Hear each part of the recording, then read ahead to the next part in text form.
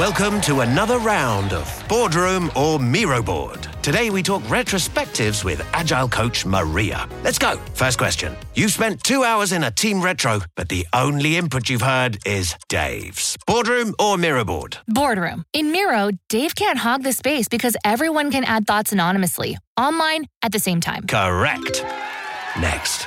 You need the team to act on feedback fast, so you turn all those retro notes into Jira tasks instantly. Miro all the way. And I can assign those tasks to teammates. You're nailing this.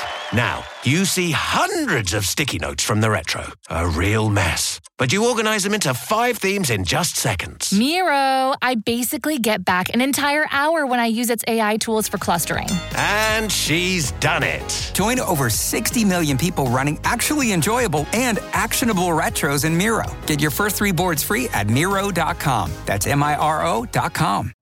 You know how to book flights and hotels. All you're missing is a tool to plan the travel experiences you'll have once you arrive. That's why you need Viator. Book guided tours, activities, excursions, and more in one place to make your trip truly unforgettable. Viator has over 300,000 travel experiences to choose from. Everything from simple tours to extreme adventures and all the niche, interesting stuff in between. So you can plan something that everyone you're traveling with will enjoy. Real traveler reviews give the inside scoop from people who've already been on the experiences you're considering. So you can plan with confidence. Free cancellation helps you plan for the unexpected. And 24/7 customer support means you can travel worry-free. Download the Viator app now and use code Viator10 for 10% off your first booking in the app. Find travel experiences for you. Do more with Viator. Welcome to the 12th Man Rising podcast, part of the Fansided Podcast Network. Here's your hosts, Lee Vowell and Todd Vandenberg.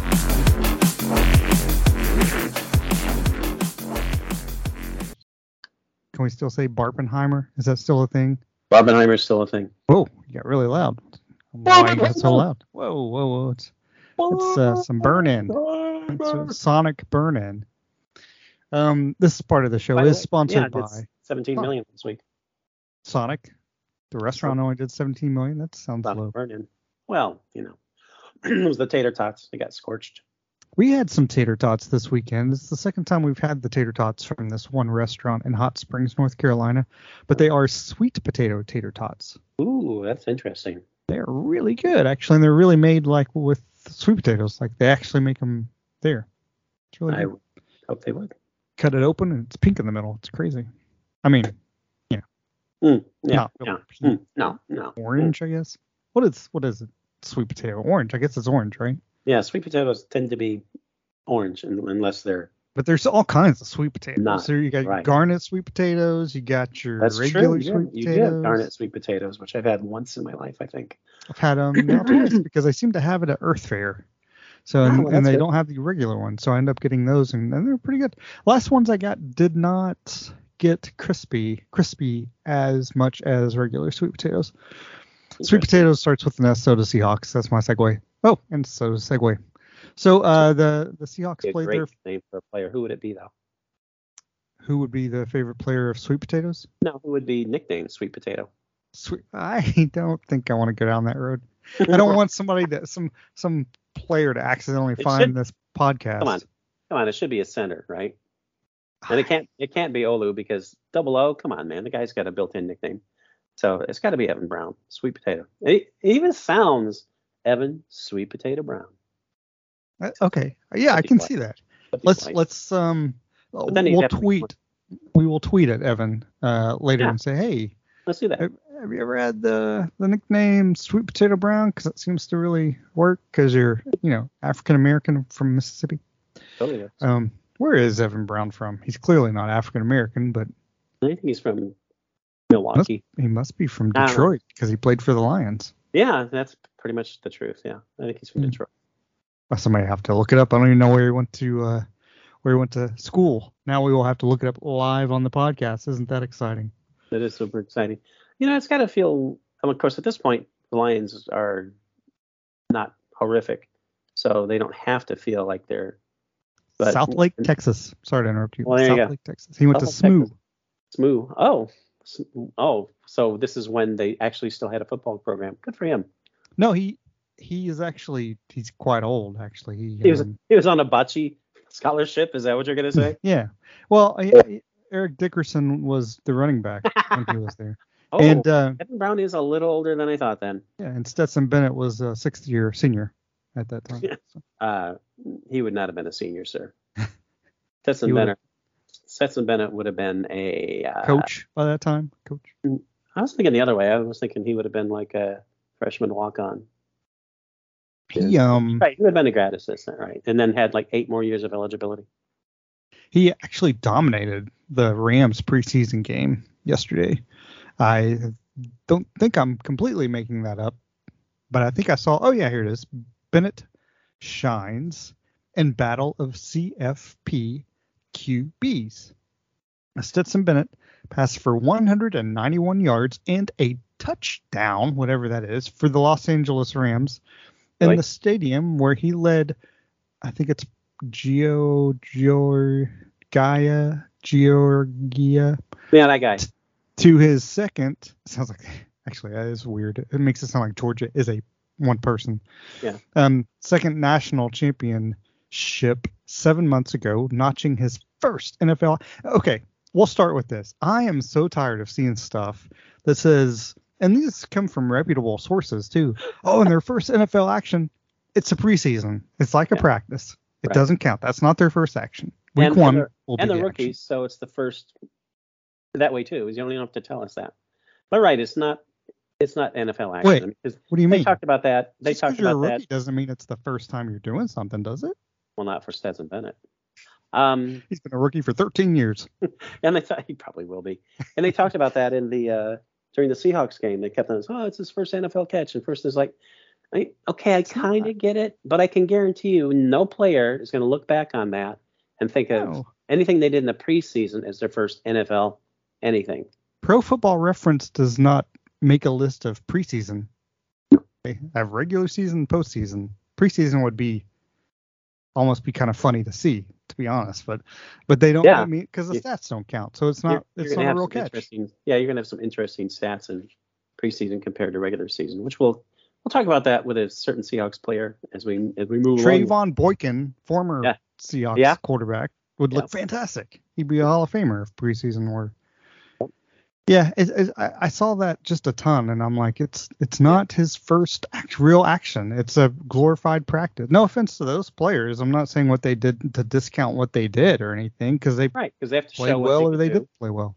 But for the most part, they're playing against second stringers because they're second stringers. Yeah, that'll change this weekend, but it's not like in week 6 Will Dissly catches a pass and somebody says, well, that's his first catch in the Super Bowl. It's like, that's not the Super Bowl. Yeah, you know? Basically the same logic. You're right. And it is silly. But the Seahawks, it is so silly. But the Seahawks did play their first preseason game last week, or whenever you're listening to this, last year, 3 years ago. 25. For 2023. Yeah. Geno Smith looked horrible. I mean, I didn't even see him out there. He was so bad. He did. He was a ghost. He was. I didn't see him complete a pass. I didn't see him. He didn't even register a stat. Should we just cut him now? I mean, is that how bad he is? Well, some people think yes, they should be cut. Yep. Some people think that I didn't mention anything about Jamal Adams in an article that specifically says something about Jamal Adams, about 5 worst traits in Seahawks history. And as we talked about, it's like in the first place, because the guy who made the comment, and I'm not going to out him as the total idiot by naming him. Pete Carroll. It's not worth it. Yeah, Pete Carroll said it's like because he had a few sacks. It's like he set the NFL record for defensive backs with sacks. That's not a few. Right. And you can argue whether or not it had an impact on the Seahawks' success overall, which would be silly to argue it didn't, but it did. But it's entertainment. That's what this is for, right? It's entertainment. Mm-hmm. It's more entertaining if the team wins than if they lose, but it's entertainment. What is not entertaining about a guy setting an NFL record in the regular season? Right. Are you stupid? And the whole thing about to the bigger issue, you mentioned him in the very beginning. Like, third paragraph is all about Jamal Adams. As I half jokingly said, it's like I teach reading for a living, and I can't. To Jamal Adams? Yeah. Well, he's a quick study. It was like 6 minutes and he was done. But, I can't retire from teaching reading when people are out there like this. And the reason it upsets me is because these people vote. They actually, they scan TikTok or whatever to get their political opinions, if they even do that. But they make choices that affect everybody, and they can't think. And that's what upsetting. It's like, you're interested in sports because you're taking the time to scan an article and taking the time to post about it. So that's an interest to you. And even in something that's of interest to you, you don't take the time to actually pay attention to what the hell you're reading. No. That kind of person worries me a lot. Exactly what he did. Exactly what you said. He or she opened the article and skipped the first 3 paragraphs, looked at the titles for each player, 1, 2, 3, 4, 5, and didn't read any of it. Yeah. And then the idiot has to take it like Jamal Adams could be one of the worst, but he's still with the Seahawks, and he could still be good. Exactly. Yeah. And the idiot says like, oh, we can't put Percy Harvin because he won Percy Harvin won the Super Bowl? Really? He made one play. Like, oh, the other 52 guys didn't do anything in that game, did they? It was like one play. I honestly thought that was the low-hanging fruit. I was like, everybody's going to have this on a list of worst trades ever. Of course. It was funny. I had Malik McDowell on a list last week, I guess, about worst draft picks under Carroll and Schneider, and one of the guys was like, "Oh, this article is anybody could have done it. It's all about injuries." And I'm like, "Well, 3 of them, not really." And I said also, and he was like, "Well, if anybody could do it, why don't you do it?" Well, actually, I almost because you can't write. Yeah, I almost said that, but then I wouldn't have said it like that, but I would have said, well, name 5. But Malik McDowell has to be on. That's a no-brainer. He never played down. It has nothing to do with his ability. Has nothing to do with the Seahawks' judgment. But it's a fact. That's one of the worst draft picks just because of the circumstances. Yeah, he got hurt. A non-football injury got hurt, and then he got arrested after he had. To be honest, I forgot he even played with the Browns for a year. Yeah. And then he got arrested, and they let him go. It's like he would have gotten arrested if he were a Seahawk. Right. Didn't he actually get arrested when he was a Seahawk? There was a lot of stuff going on. There was a lot of stuff going on with him. Yeah. Yeah. There's no way you can say that that's not one of their worst drafts, because that's a lot of draft capital that they got absolutely nothing for. Nothing. Yep. And I had D. Eskridge was number 2, and that has very little to do with him being hurt, because he's been available for almost as many games as he's missed. Yeah, when he played, as we have both said, it's like his career stats look like a good game for Metcalf or Lockett, literally, and that's his career. Yeah, it's like, how is, completely aside from the injuries, which again, you can't really say that's his fault. Maybe to a little extent it is, because it depends how you put yourself, at risk, etc. I get that. But for the most part, no, it's not his fault. But it doesn't matter, because he's been healthy a lot. And when he's healthy, he doesn't do anything. It took him all of one play to get hurt in the preseason game. Yep. And I expected a lot from, I wrote an article talking about, oh my God, this is a great pick. It's like, I know they had to wait till the second round, but I was like ecstatic they got him. I said the same thing about LJ Collier. Well, yeah, I did too.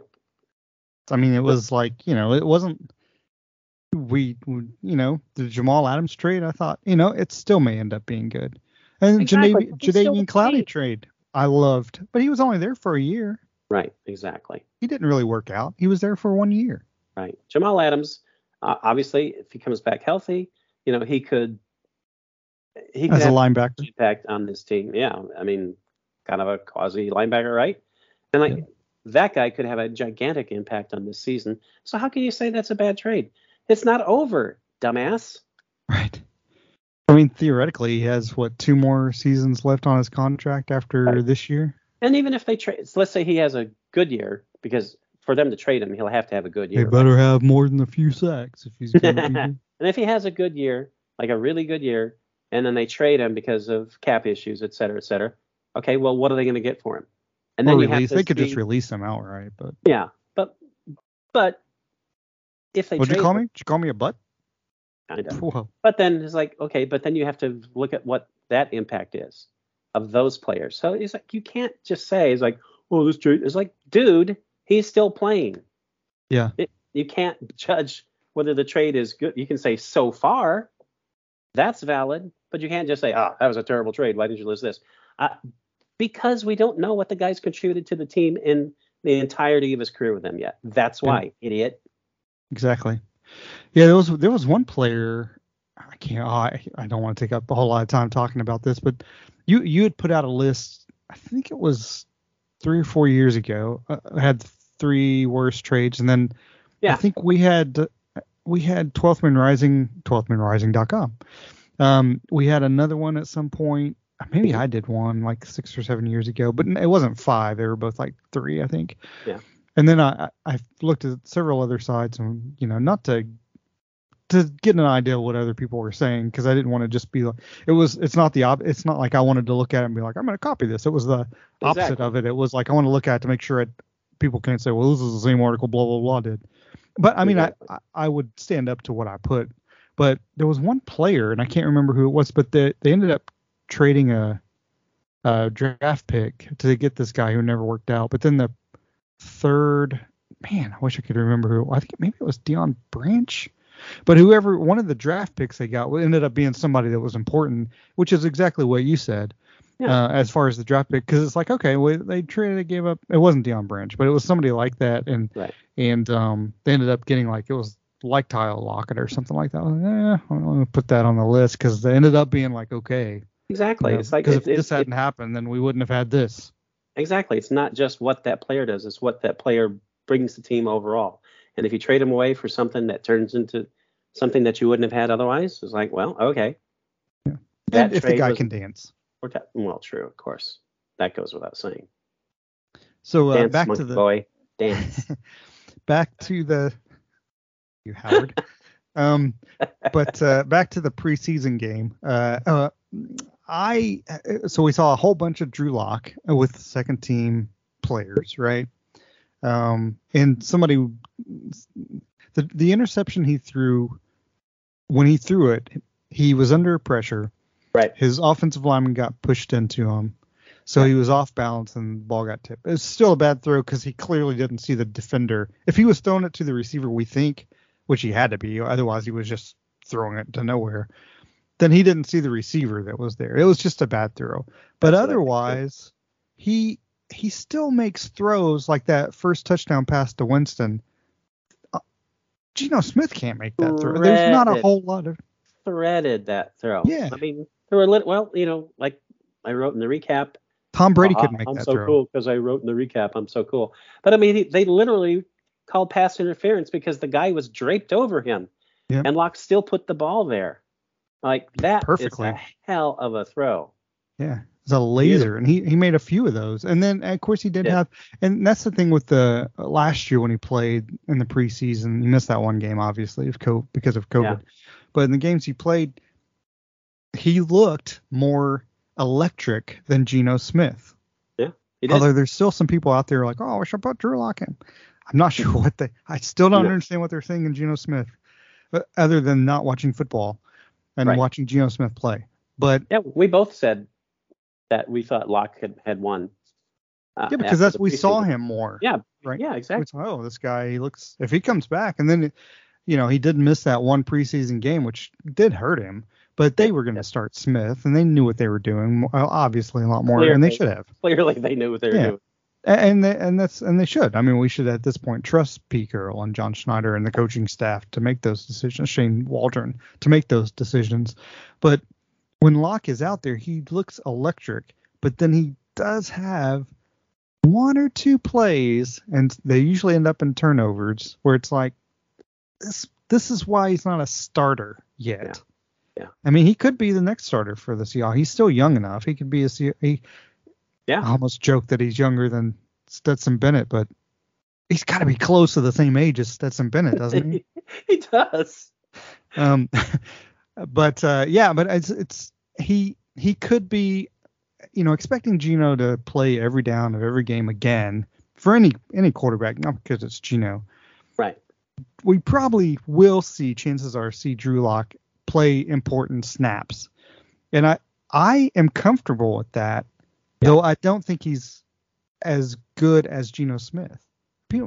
I still don't get it. Oh, Smith threw too many interceptions. He did throw more interceptions in the second half. He still didn't throw that many. No. He didn't turn the ball over that much. It's just, I don't know. But I liked what we saw from Drew Lock and I do too. I was writing as I was writing that recap, because I was writing as watching the game, and I wrote a paragraph saying it's like, okay, Drew Lock has proven that he's going to be nothing but a backup, and we'll focus more on that throw, because I agree with you. The broadcast, they were saying, oh, it was just because it was tipped. It's like that pass shouldn't have been thrown where it was thrown.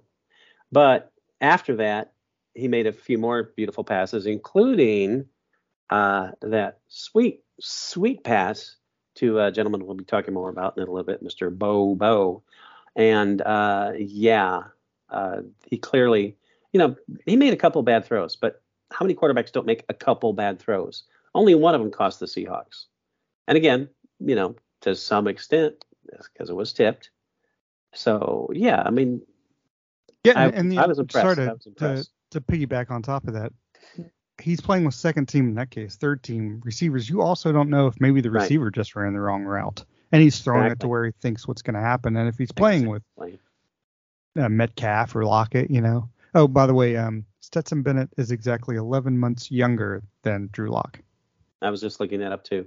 That's crazy. That is insane.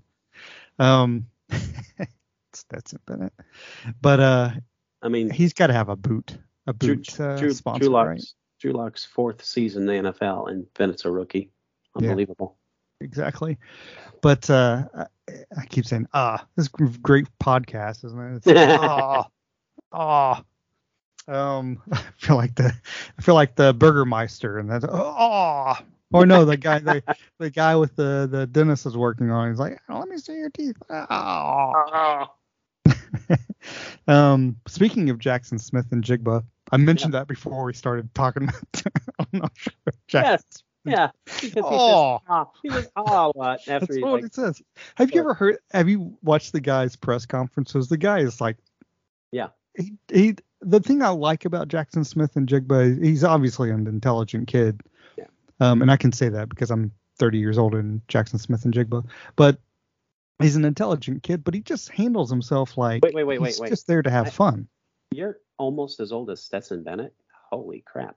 Anyway, Stetson Bennett is my great uncle. He does. But he looked, and again, he was out there with number twos most of the time. Drew Lock was throwing him the ball.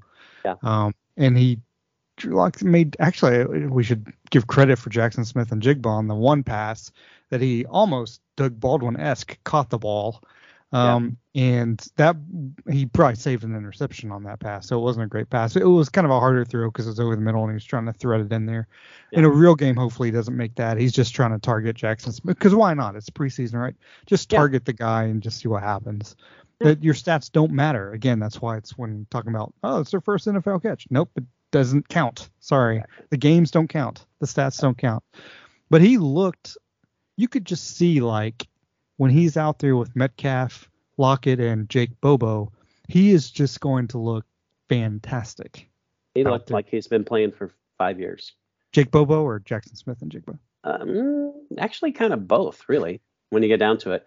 But yeah, Jackson Smith and Jigba, JSN, I will refer to because it just takes too long to say his full name. Sorry, as if my name is short.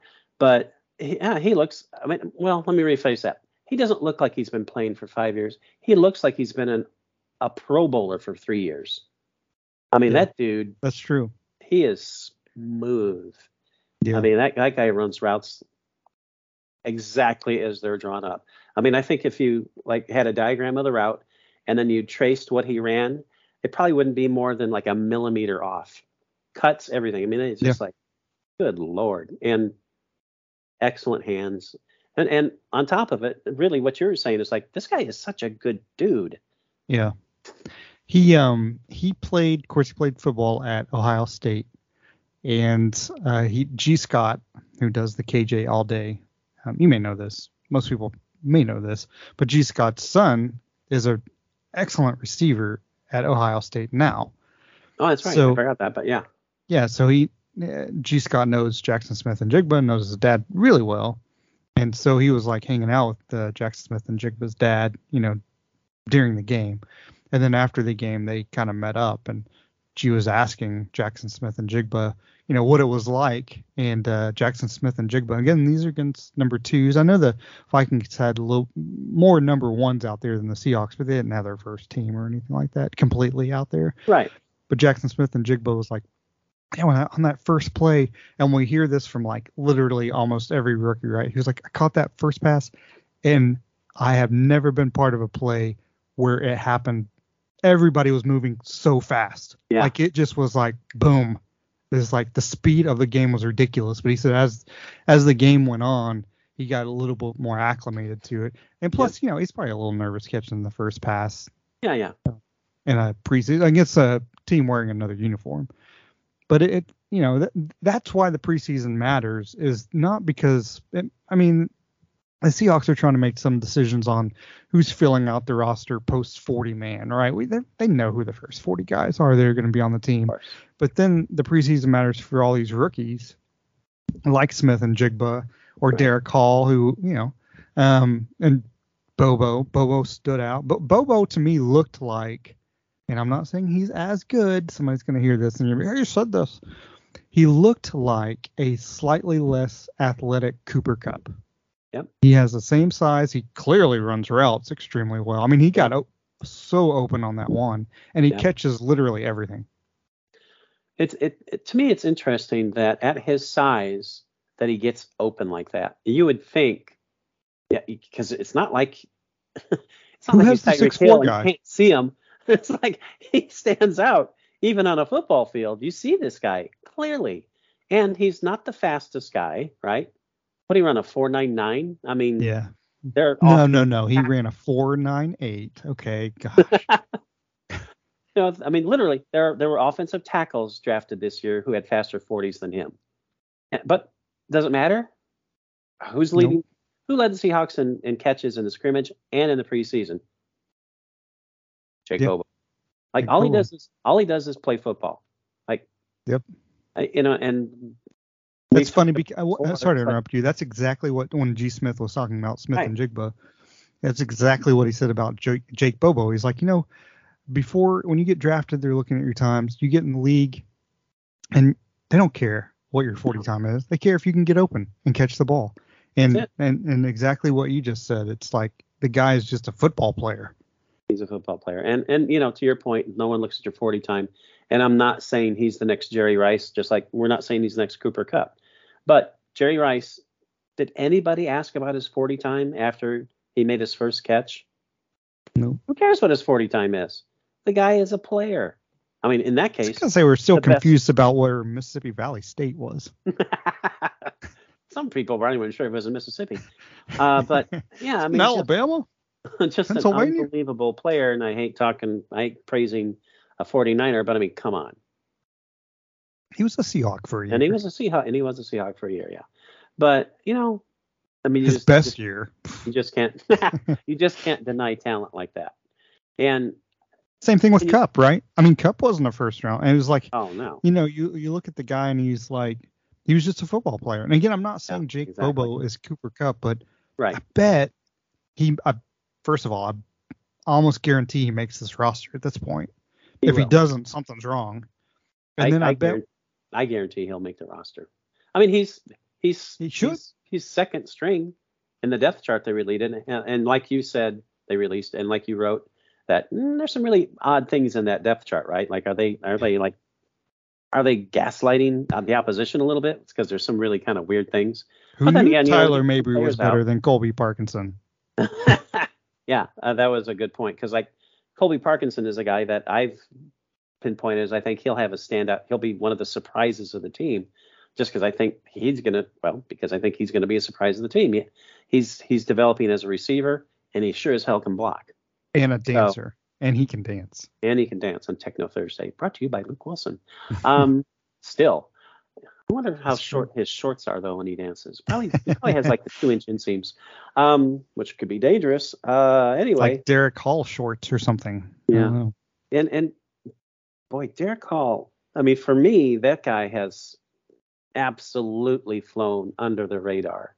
I mean, I've not written about him maybe once, if then, because I've been focusing on other players. It's fun. I started laughing because I was like, have I written? It's like, have we written anything about Derek Hall? Maybe we should just write a one-off tomorrow and be like, hey, Derek Hall exists on this roster. You actually did write about Derek Hall. Oh, did I? And yeah, it still shows up on the front landing page of 12thmanrising.com.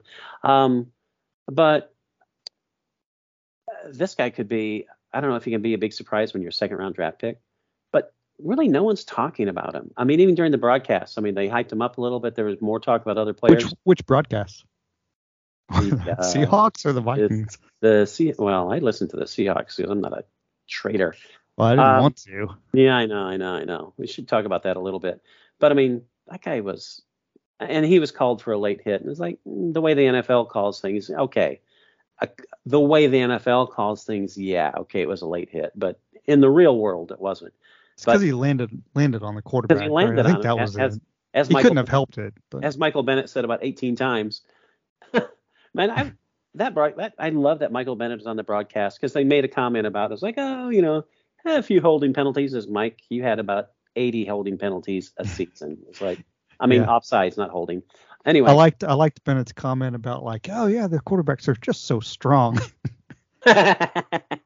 When he was talking about that, you gotta be careful with them, but they're so strong. You can't really. I agree. Michael Bennett he was fantastic. Yeah. He was great. He's great. But yeah, back to Derek is like that dude has got some smoke to him, man. Save big on brunch for mom, all in the Kroger app.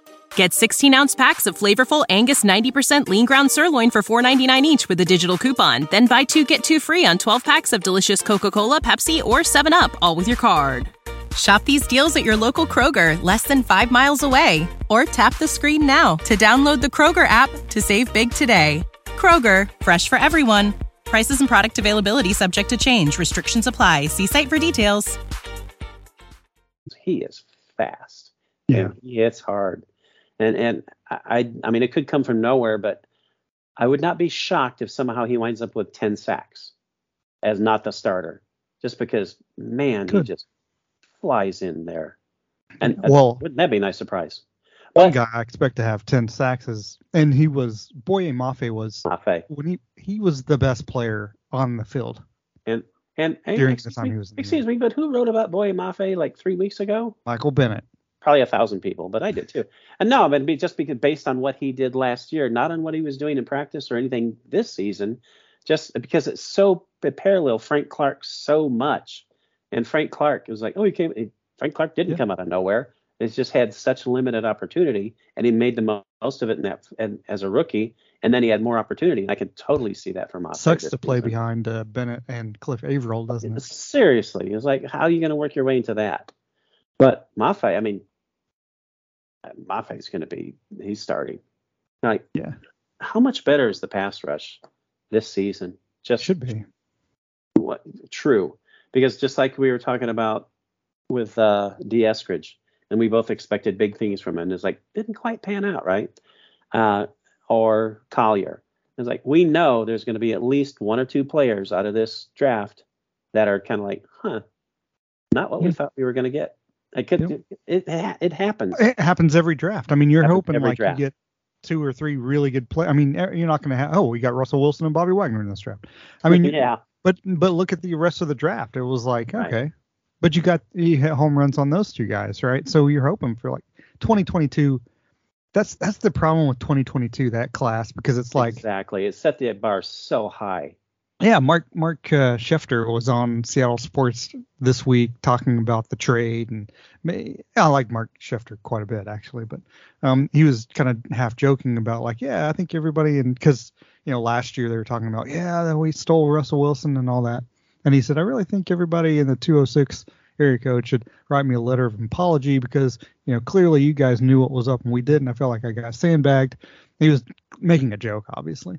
But he was just he was talking about the class. He was like, halfway through the season, when you look at all these draft picks, a bunch of them, ended up moving around because of the Broncos. And he's like, oh, well, here's another Pro Bowler you guys got. Okay, here's another Pro Bowler. And it's like, all right. It's like, I mean, that draft was such a, and there's still depth to it. Tyreek Smith could end up being pretty good, right? And we didn't see him at all last year. Exactly. And I feel like that's almost too much pressure on 2023 because 2022 was so good. Yeah, who didn't pan out from 2022? I mean, considering where they came in, nobody. I mean, they all from what was expected. Contributed. That's right. Yeah. Yeah. I mean, Kobe Bryant was like, he was. Oh, sorry. Let me interrupt for just a second because we were talking about Mafe. Yeah. Mafe didn't have a huge season last year in his rookie season. That does not mean he's not going to be good, but because I've seen people like when you wrote that article on Mafe and we posted it on 12th Man Rising Facebook. Yeah. Somebody was like, "Oh, I don't think he's going to be any good. He couldn't even really beat out Bruce Irvin last year for reps." The guy was an effing rookie, dude. Yeah, what the hell is wrong with you? Yeah, who's going to? Yeah, exactly. And it's like, well, if he's not good as a rookie, he's never going to be good. Oh my God. Let's see. Who led the NFL interceptions as a rookie? Peyton Manning. Who led the NFL with interceptions? Good point. He didn't end up being any good. Troy Aikman. I mean, they both sucked. And I don't really care for Troy Aikman that much. Yeah. But still, a good quarterback. I don't think he's a Hall of Fame quarterback. I think he was just the circumstances. But it's like rookies typically don't blow it out of the water. Derrick Henry wasn't like Derrick Henry in his rookie season. No. Of course, he was playing as part of a rotation, but he still wouldn't have come in and because those two are quarterbacks. It's, you know, they have a lot more responsibility. But you take a running back like Derrick Henry, which kind of equates kind of to an edge rusher, right, on defense because they have the same kind of thing. But Derrick Henry was good as a rookie. He wasn't Derrick Henry that we know now. Right. But it's just, give the guy a year, man. I mean, it's just ridiculous. And Bruce Irvin's pretty good, too. Sorry. If you're going to lose that's reps. The thing. It's like, oh, you can't beat out Bruce Irvin? Oh, you must be dog meat. It's like, we're talking about Bruce Irvin. He's not the guy he was at his peak. Geno Smith couldn't beat out Phillip Rivers or Russell Wilson. It's like, other Hall of how Famers. was he supposed to? Exactly. How many Hall of Famers did he play behind? All of them. He played behind Hall of Famers everywhere. Once he didn't work out with the Jets because the Jets suck eternally. And then he played behind Hall of Famers every place. It's like, what's the guy supposed to do? Yep. When he got his opportunity, turns out he was ready. Yep. Except for when intermediate passes, he wasn't any good. Therefore, there was a whole conversation on Facebook because I wrote that. Well, I mentioned that last week, and then I wrote another article on Monday, I think, about like it involves Geno Smith, and I pointed out like, hey, some people point out one thing that they find that he didn't do well or extremely high level. Thankfully, other people started like chiming in on like, you don't like the guy, that's fine, but you're taking one bit and ignoring the rest. Exactly. That doesn't mean the guy's not any good. That means your take isn't any good.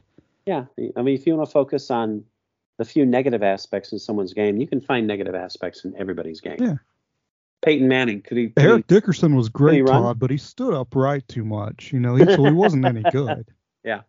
Dan Marino couldn't scramble worth a damn. It's like, well, that's true. He couldn't. That's why they never won a Super Bowl. And, it's like people are just, I don't know. Those people tend to be negative, I think, in general. Yeah. Or they just like being online trolls and it's like, oh, let me pull this out. Like, and not like I haven't had bad takes and I own it. Oh my gosh, I have had thousands of them. Like literally at least every other month, I talk about how happy I was that they got a certain running back out of Green Bay and how that was going to really fix them. And the guy, how many hundreds of thousands of dollars did he lose because he couldn't make weight? I mean, like the one thing you can totally control, and the guy couldn't do it. It's like, well, we talked earlier on the show about LJ Collier, and we are wrong all the time, but I'm wrong completely. You know, it's not like I'm wrong about, there's one thing I'm wrong or right about. So therefore, it's like, no, I just completely miss it. I just whiff. And to be fair to us, someone more important than us was wrong on LJ Collier. Jesus Christ. Oh, yes. Yeah, Jesus Christ too, yeah. I mean, it's like the team drafted him. Jesus team saw the same thing. Man, I got LJ Collier on my fantasy team. I mean, I'm going to blow it up this year. And he was like, oh, no, Paul. Fudge. Yeah. Like 12th again. story of my life in fantasy, and that's in 10-team leagues. But yes, the guy looking the other way won our fantasy league. As far I have come in third place once with a fantasy league that I totally forgot I had, and I didn't even check the roster until like week 8. It was like somehow through a miracle of devil worship or whatever. It's like I didn't have any injuries, and everyone stayed healthy and played. And like, oh, holy hell! Yeah. I told you that one time, 2009, when I didn't change any of my fantasy players in the hockey league I was in, and I won the league easily. And you won the league, yeah. Which is hilarious. As for preseason games, don't count, which is accurate. Which of course is accurate. And like you said, they matter because like you said, players are fighting to make those last 13 spots on the roster, etc. That's why they matter, and it's not their stats; it's how they perform. Like Pete Carroll was talking about Charbonnet, and it's like he really liked what he saw. That it's like you look at his stat line, he didn't do a damn thing, but it was the effort that he gave out that Pete was like, yes, that's what I like to see. Jake Bobo had both. He had the stats, and it's like I said, that guy. If they cut him or try to put him on the practice squad, because he's going to get snapped up if they put him on the practice squad. Yeah. They cannot put him on the practice squad. I don't know why he wouldn't. I mean, who's Derek Young, who we both like, but he's injured, right? And we still don't know, even though we like him, it doesn't mean he's going to be potentially as good as Jake Bobo. Bobo has proven he can do it. Yeah. And Eskridge is, well, as much as Young, yeah. But Eskridge is now injured again and suspended. I mean, he could be released. He's less costly to release than he is to keep. Yeah. And Matt Landers, I mean, you got your 3 guys, but after that, it's wide open. Why not Jake Bobo? Yeah, they'd be fools not to keep him. And Matt Landers is like, granted, if that was the first team defense, that's probably a pick, right? Was he Ann's brother? I think he is. He's almost as old as Stetson Bennett. That's right. Gosh. But his adjustment to the ball and then eluding 2 defenders, that was beautiful. Yeah. That was beautiful. Yeah. But at that point, when he's, if he's going against first teamers, that probably doesn't happen. I mean, that's the thing. It's like. But he's not a first teamer either. No, but he's not a second teamer either, because they didn't have second teamers in a lot. I mean, they were just playing, bottom. And no offense to Matt Landers. I mean, he did more, and he could do every day of his life better than I could do. And he might not have had the opportunity to do it, because if he'd had if Reek had been out there, Landers does not make that catch. We know that, right? Right. But Landers did everything he needed to do to make the catch.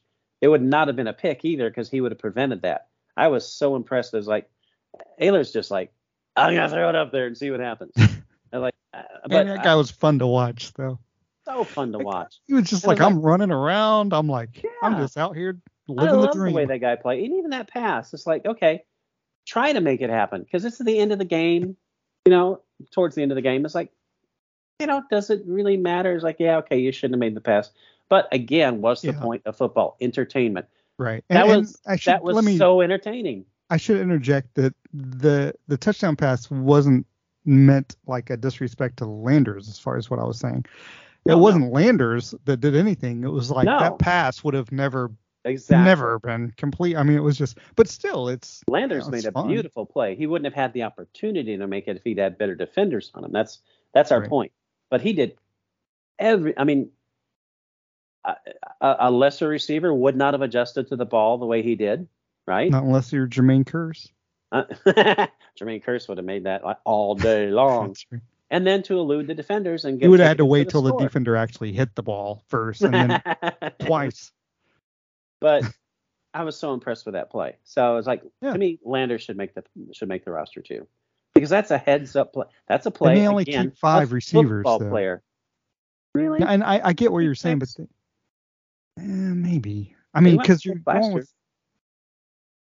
I don't know. It depends on what they think. Yeah, well, of course. No, I'm not saying, but it depends on whether you want to keep 19 quarterbacks too. Exactly. I mean, that's a great point, because it's like you have all that talent. Do you want to get rid of Artie Burns? Yeah. Who was like number 6, right? Yeah. Well, actually, we don't know that now. Maybe he's number 5, because Kobe Bryant looked pretty effing awesome as a safety. Kobe Bryant looked so good at safety, didn't he? He had a couple mistakes, but it's his first game action right as a safety. First fake game. He was so, I mean, but you could tell he was like, I'm a safety. I'm going to blow people up. That dude is a safety. And I was like, I'm so happy for him because I, again, expected a lot from him. He's a Jim Thorpe Award winner from the previous year, not his teammate, Sauce Gardner. And and it's like he had his issues at slot corner. He was okay. But, I mean, he got benched in the very first game because he gave up a big pass play for a touchdown. It was like first play. And like, oh, well, that's how my career is going to go. That sucks. So, and it wasn't that he was relegated to slot. That's where they needed him. That's where he needed to be. But, man, he looked good at safety. He did. I mean, he's not going to be a starter, although he looked like he could develop into a starter. He did. He could be their Bradley McDougald. Yep. And as we just talked about last week, that guy was an undersung hero for the Seahawks. He was really, really good for the Seahawks. I mean, he was the super sub. It's like, oh, the strong safety's out, I can play strong safety. Oh, the free safety's out, I can play free safety. Yep. Like, and he worked his way into being a starter, just like Kobe Bryant. I mean, because you don't know long term what's going to happen with Kobe Bryant could be a Diggs starting safety in 2 years easily. Yeah, because like you said, Adams has 2 years left, and I can see that happening. I would hope that Adams comes back healthy and plays well, and we keep him because I would love that. But it's just one game. It's preseason, but so impressed with how Kobe Bryant looked. He looked really good. Yeah, Chris Scott is the DB or in charge of the passing game. And if that was his move, I mean, the guy's a smart player. Clearly produced enough people at Alabama to know what he's doing. But if he saw that and was like, oh, we should try this guy safe. I mean, that's just that's like defensive coordinator type stuff. Exactly. And it makes sense to try him at safety because not that they don't have plenty of talent at safety, they do, but they have a logjam at corner. Right. I mean, and they could use better talent and at depth. Of course. And again, it's the whole thing that we've talked about. People are saying, I was like, well, why are you playing your 5th round pick as a nickel, blah, blah, blah. Because he makes the team better at that position more than that combination, because Jackson can't play slot. I mean, he could, but he belongs on the outside. And I think it was Art Schlechter. I'm going to say Schleister, but Schlechter wrote about. He was talking about it too. Art Schleister. He placed his bet after on that one guy.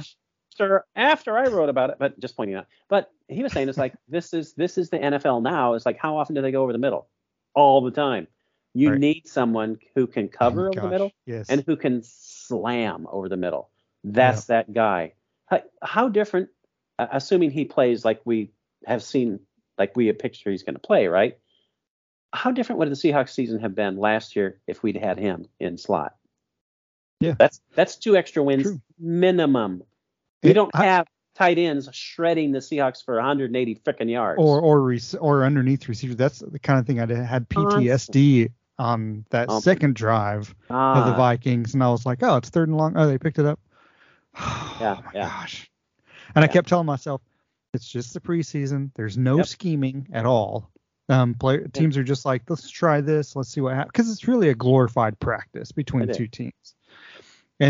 But when I saw that, I was like, there was enough of like they're running the ball. But then all things got fixed. But you can't really. They cleaned it up. And that's what preseason's for. Is they looked rough in the first quarter, and then they made adjustments. How often did we say last season they're not making the adjustments?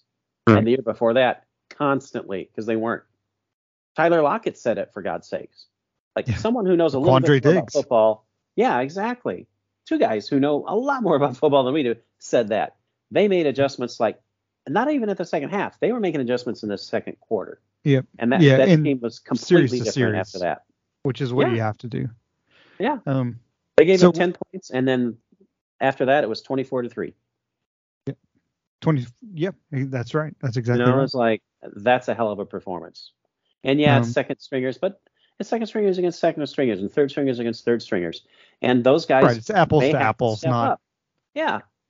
It's not, we've got this 85 Bears defense first team against their third string. Exactly. DK wasn't out there running against their third string D backs. It's like it was and these guys may have to step up. Well, let me change that. These guys will have to step up at some point. Right. So, it'll be interesting to see. And gratifying to see. The second preseason game will be played before we have our next podcast, which is next Saturday.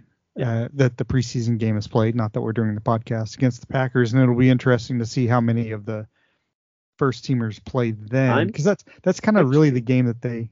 What's that? Right. I'm picturing that will be when we see the first unit, at least for the first half, as much as possible. Injuries. Yeah, it could be. It could be first half. I mean, it's a lot of times you see like first quarter, but first half could make sense because usually they used to have four preseason games. Right. Now they just have a 3 because there's no reason to put people out there and expose them to potential injuries. As much as I don't like the 17-game regular season, I love the 3-game preseason, which I know doesn't make any sense. Yeah. But because to me, it's like, okay, you see what you have in the first game. The second game, you get your starters in sync against another team. And the third game, you see, okay, this is when we're making our cuts. What can these guys do to prove they belong in the second string? Right. And it's perfect. It's absolutely perfect. And especially for the Seahawks, because there's a lot of other teams. Everybody plays 3 preseason games, right? But there's a lot of other teams, most other teams actually, have joint practices with other teams as well, which are just like preseason games because there's no officials and you don't have people showing up. But they're like, okay, let's try this situation against these players. I mean, there's a lot of community in the NFL, right? Yeah, and that's really the difference between that and like a preseason game is it's more obviously it's a structured game setting, but those other coaches, like the Packers coaches, aren't thinking, well, this is how we stop Geno. They don't care about that. They're thinking Jordan Love, we need to have him do this and this and this, and then see what happens. Exactly. Whereas in a real game, it's like, okay, now we're scheming against. We think the Seahawks are going to do this. It's completely different. Absolutely. But you can still again. So before we get into our Rob Gordons. We did a lot of Seahawks talk on this show. Yeah, what the hell's going on with this? Before we get into our Rob Gordons, I'm uncomfortable. Do you want to tell thousands of listeners what our Rob Gordons are this week, Todd? Well, if I was going to tell thousands of listeners, it would have to be a different podcast. These are the 5 films that can never have a remake. Or shouldn't have been remade. Yeah, that's true, because some of these on my list, to the best of my knowledge, none of them have been remade. I take that back. One of them has been remade, and it's almost completely forgotten. So I misread we have 2 different Rob Gordons. I misread. Cool. I was thinking which films shouldn't have been remade. Oh, but were remade. But were, yes. Well, on the fly, I can pretty much do that too, because I can think of a lot of them. Oh, okay, cool. But I'm still going to go with it can never have remakes. So we'll have 2 Rob Gordons in one. bonus content for you, the one person who's still listening. And I feel for you. I'm so sorry. You didn't have anything better to do. I just completely misread what you said. Probably like that guy who was like, oh, yeah, there's no Jamal Adams in this. Let me look at the text. Let me look at the original text. No. I'm sure you were right. I can ridicule you. Positive. On the air, live. Oh, you said Pete is only 934, sir. Oh, that's a different comment. So. He's weak and didn't play. That's in D&D years. Pete and I play a lot of D&D. Russ's X. I like it. Let's do that. Ooh, that's too sexy. Not Russ's X. Podcast. Yeah, I can't find it. It's silly. I wanted to mention this though. Andrew Tolles. Have you seen this story? Andrew Tolles. I have not. So Andrew Tolles used to play outfield for the Dodgers. He played for a few years. He was an okay player, and then he started having some mental issues, and he was diagnosed with schizophrenia. Yeah. And so, but that part of the story is sad, but yes. Continue. But the Dodgers signed him in 2018 so that he would still be able to play. Or not play baseball. They didn't accept him to play baseball, but so that he could still be under their medical plan to pay for his help. Yep. Did you know they just now re-signed him? They've done it every year. I didn't know about this season, but I knew about last season. I figured they would. And it's like, and that's one of the best stories to come out of sports. Yeah. It's like, because we rip organizations a lot, deservedly so at times, because some organizations deserve it. But how much credit, honestly, do the Dodgers deserve for that? Because it costs them not a lot, obviously. I mean, they make millions and millions and millions, but they don't have to do that. Yeah, they don't have to do that. And that's just like it's just class. It is. It's such a good humanitarian thing to do. And like, how many organizations do that? And that's just, I love that story. Yeah. Just so this guy can get the help he needs. Yeah. And how many companies do that? And it's like, and it's not like he was a big star. It's like, okay, if he'd been the Bulldog, it's like, okay, and this happened. It's like, well, of course they should take care of him. But this guy, in the grand scheme of things on the field, was not an important player to the Dodgers. Let's just put it that way. Right. But he's an important right. He wasn't Dodgers. a difference maker, a high-end difference maker but he's to the Dodgers. As a person, it's like, yeah, that's just awesome. I love that story. Yeah, so I didn't. Just re-signed him recently again for the fifth straight year. That's just such a good thing, man. That's just so cool. So are we doing, which Rob Gordons are we doing then? Because I could come up with a list really fast, or we could save the. I think we're doing pizza. We're doing pizza. Aren't we doing pizza? I had some pizza this weekend from a place called Vinyl Pies in Hot Springs, North Carolina. That sounds horrifying. It was really good. Like they make everything there, and it was really good. It's very kind of Hot Springs. It's not very big. Let's just do our two separate lists, and the next week we can reverse it and do the other way. Okay, all right. That's weird, but but yeah, sure. 5 best pieces and 7 worst tires that you could possibly buy. That would be weird. So my list is the films that were remade, but the remakes sucked, basically. Yeah. And yours is I can chime in with a couple honorable mentions on that one for sure, though. Okay. And yours is the five films that should never be remade. Should never be remade. Like The Happening, because it was so great to begin with. Yeah, and Cats.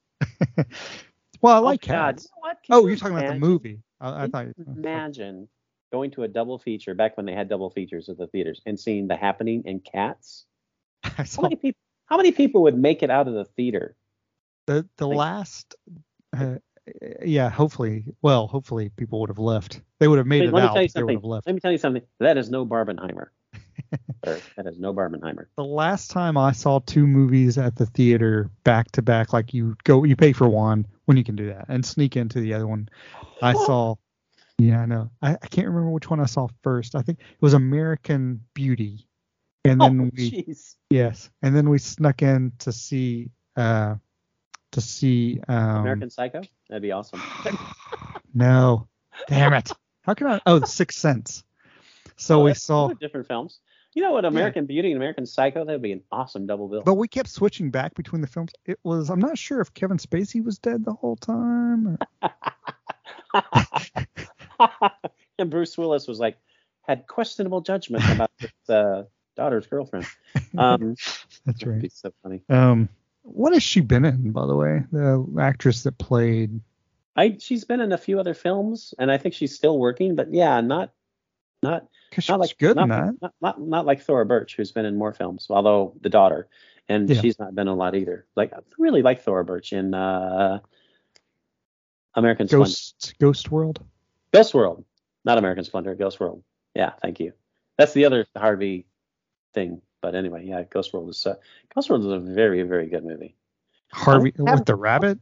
I wonder what ever happened to the other actress in Ghost World. I think she got married to a guy on Saturday Night Live. Yeah. It's like that's all anybody knows her for. Which, by the way, if you haven't seen Barbie, holy crap, so good. As you said a couple weeks ago, Oppenheimer is like, you have to see Oppenheimer. I can't say that personally because I haven't seen it yet. I'm just going by your poor judgment, and after all, you think L.J. Collier was a great pick. Yeah, I mean it's a Wes Anderson flick.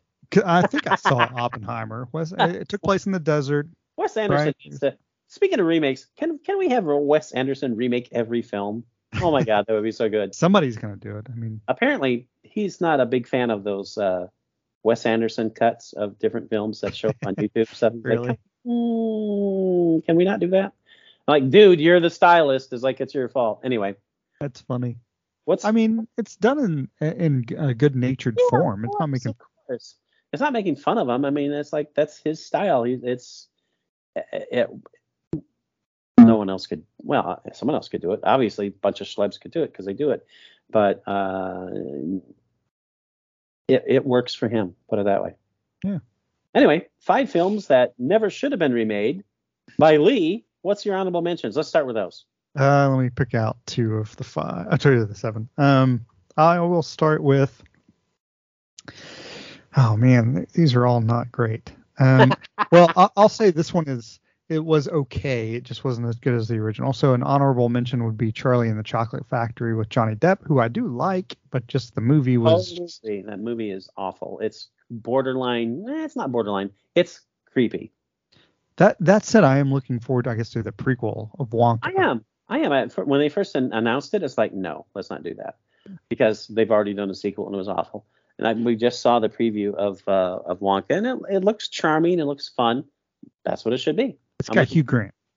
It's got Hugh Grant as a very, very small Oompa Loompa. If that's the only thing he does in the film, that would be fantastic. Yeah. Agreed. I would go with. I'm going to throw in Psycho, which was literally a shot for shot. Okay, well, Psycho's going to be my other honorable mention then. Yeah, because it's on my list, but it's awful. I've got two that I. So do you want me to just go through the other 5 then that I have? And then you can do your 5? Yeah, let's do that. Let's do it that way. And then you can comment on what I... Yeah, and then we'll go back and forth. Yeah. You do I'll do my 5. Okay, I'll do my 5. So films that should never have been remade but were remade. Yeah. It doesn't mean the first one was genius or anything, but it was good to some degree. And so I had Psycho and Charlie and the Chocolate Factory as honorable mentions. The Karate Kid from 2010. Yep. Because the first one's so iconic anyway, right? And it's like, it is what it is. But the second one's the vanity project is awful. Yeah, it's a whole concept that they shouldn't have ever tried. If they tried it with the same kind of, it's not a film kind of like your list. It's probably a film that should never have been remade anyway, especially so recently. I mean, it's still not. It came out in the 80s, right? But it's still like, it's like, oh, we got this Charlie Chaplin film, and we're gonna. That's different. You shouldn't do it, but it's different. Right. And then Meet Joe Black, which is actually a remake of Death Takes a Holiday, which is Meet Joe Black is okay, but Death Takes a Holiday is definitely superior. I agree. I like Brad Pitt a ton, too. But he is god awful boring in that role. Yep. And that's the biggest. The whole film's boring. It's miscast. But he's just one note. Yeah, I mean, his performance isn't. He probably plays the performance as the director may have wanted him to play, but it's extremely boring. It's like Wahlberg in The Happening. But I don't think Wahlberg's a great. Wahlberg's incapable of it. Well, Wahlberg's okay in the right vehicle. Exactly. He's not Brad Pitt's a really good actor. Wahlberg is not the worst actor. And some things he fits, like in The Departed, he's great. Yeah. He's not in it, but a ton, but he's great in it. And he's in those kind of roles. That's kind of the feel I got. It was like, I felt like maybe Brad Pitt, because it didn't seem like a Brad Pitt. I mean, it was still kind of a really, I don't know. Anyway. Brad Pitt is death. No. That alone. I was like, what are you thinking? Yeah. Let's see, what else do I have? I've got a guy who I adore, but he made a whole bunch of these films. The Pink Panther with Steve Martin. Yep. Agreed. Again, he shouldn't have remade it. He should have just done a whole different thing. Yeah, exactly. They're kind of fun, but they're nothing compared to the originals. Which is like this next one, The Longest Yard. Again, the original's not a great film, but the second, it's an entertaining film, which is all it's supposed to be, right? But the second one is just fluffy. Compared to the second, it's a great film. Yeah. At least you have a guy who actually was a football player, for God's sakes, playing the football player, and a better actor. Yeah. I didn't mind. It was just all over the place, and it was just like. If it had been the first version, it would have been much better. But anyone who's seen the original is like, man, this is straight hot garbage. Yeah. And then I guess the last one I have, the last one I have is the remake of Red Dawn. I never Chris saw the Hemsworth. remake, but yeah, Red Dawn is pretty much an iconic film for sure. Yeah, Red Dawn is Yeah. not. It's by far. It's not going to win any Academy No. Awards or anything, but it is campy to a degree that it needed to be. Yeah.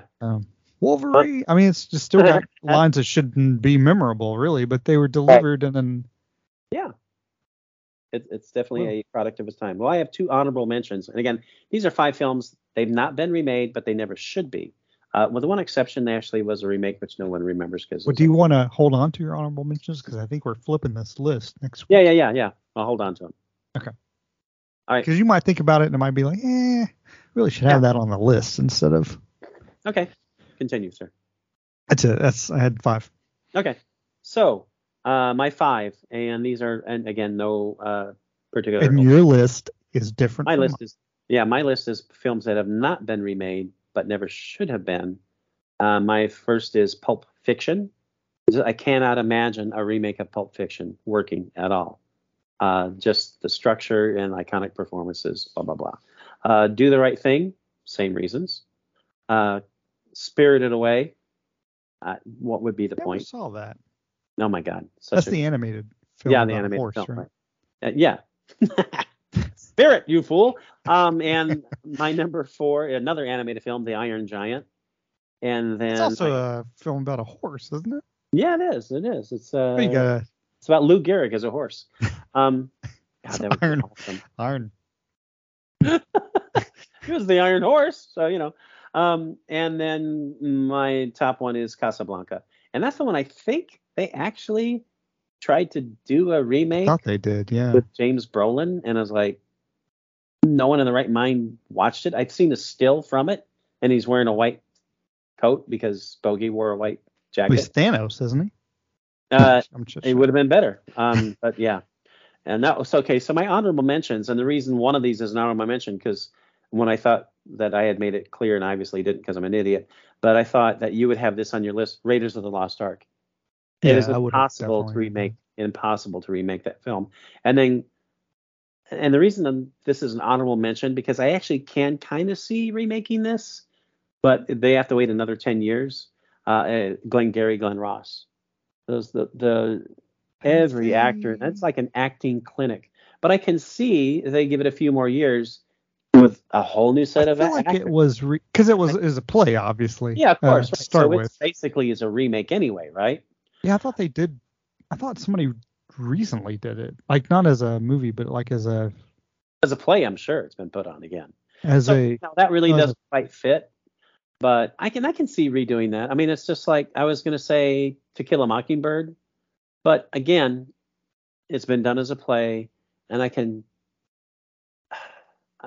frankly, I wouldn't go see a remake of it. But I can kind of see doing that again. Although, God help your soul if you try to replace Gregory Peck or Mary Badham, because holy crap. But anyway. This time I want to see the Schiffer robe. I just want to see they could actually have a Schiffer. Although the way they would do it now, it would probably be CGI Schiffer robe, and they would show it, and it would be $180 million production, because that's what they do. So, but yeah, I totally agree with your list. It's like Psycho is god awful, and The Longest Yard god awful, and the others are like, I mean. Okay, Karate Kid is god awful. Some remakes are okay for some films need remakes. We can do that another time because they're older films and people haven't seen them much. A Star Is Born has been remade 4 times now. I know. And at least the last one was good. And then I think 3 of them are good. It's like the Barbra Streisand one, and I actually rewatched that last year just to see, and it's worse than I remembered. It is such a self-indulgent piece of star-driven crap. Look at me, compared to the others. It's sad. Well, the Adam Sandler version's pretty good. Honest to God, I would rather watch an Adam Sandler version of A Star Is Born. If Kate McKinnon was like, I'm in.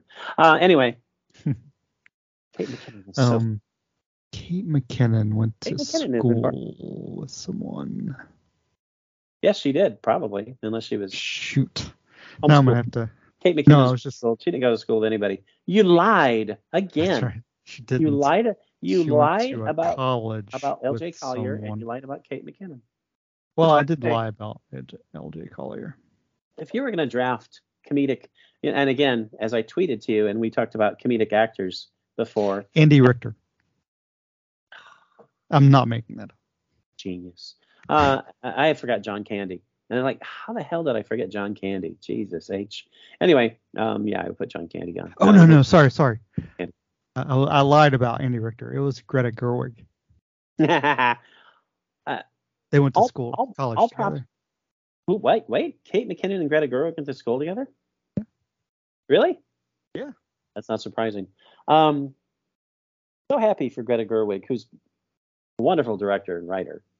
Has done some wonderful things up before this, but I'm so happy she's the first female director of the gentler sex, not the weaker sex, but the gentler sex, to gross $1 billion frickin' dollars global box office. That's just phenomenal.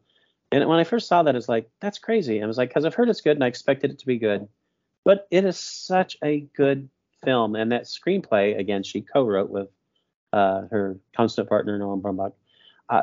Such a smart screenplay. I mean, there's not a lull in the film at all. It is just so perfectly crafted. I like what she's done. This is per. I mean, Lady Bird is phenomenal. I love Lady Bird. Oh, it is. Heck yeah. And this movie is Saoirse better Ronan. than Lady Bird. Yeah. Better than Lady Bird. And Lady Bird is an awesome movie. It is fantastic. I was just floored at how good Barbie is. It's like not what I expected when they said they were doing a movie about Barbie at all.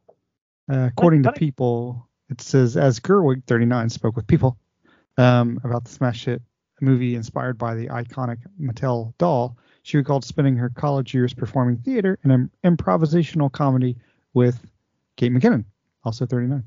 So we were in an improv group together. She was much better at it than I was. Gerwig says of McKinnon's comedic abilities in college. Of course, they went to a terrible college called Columbia.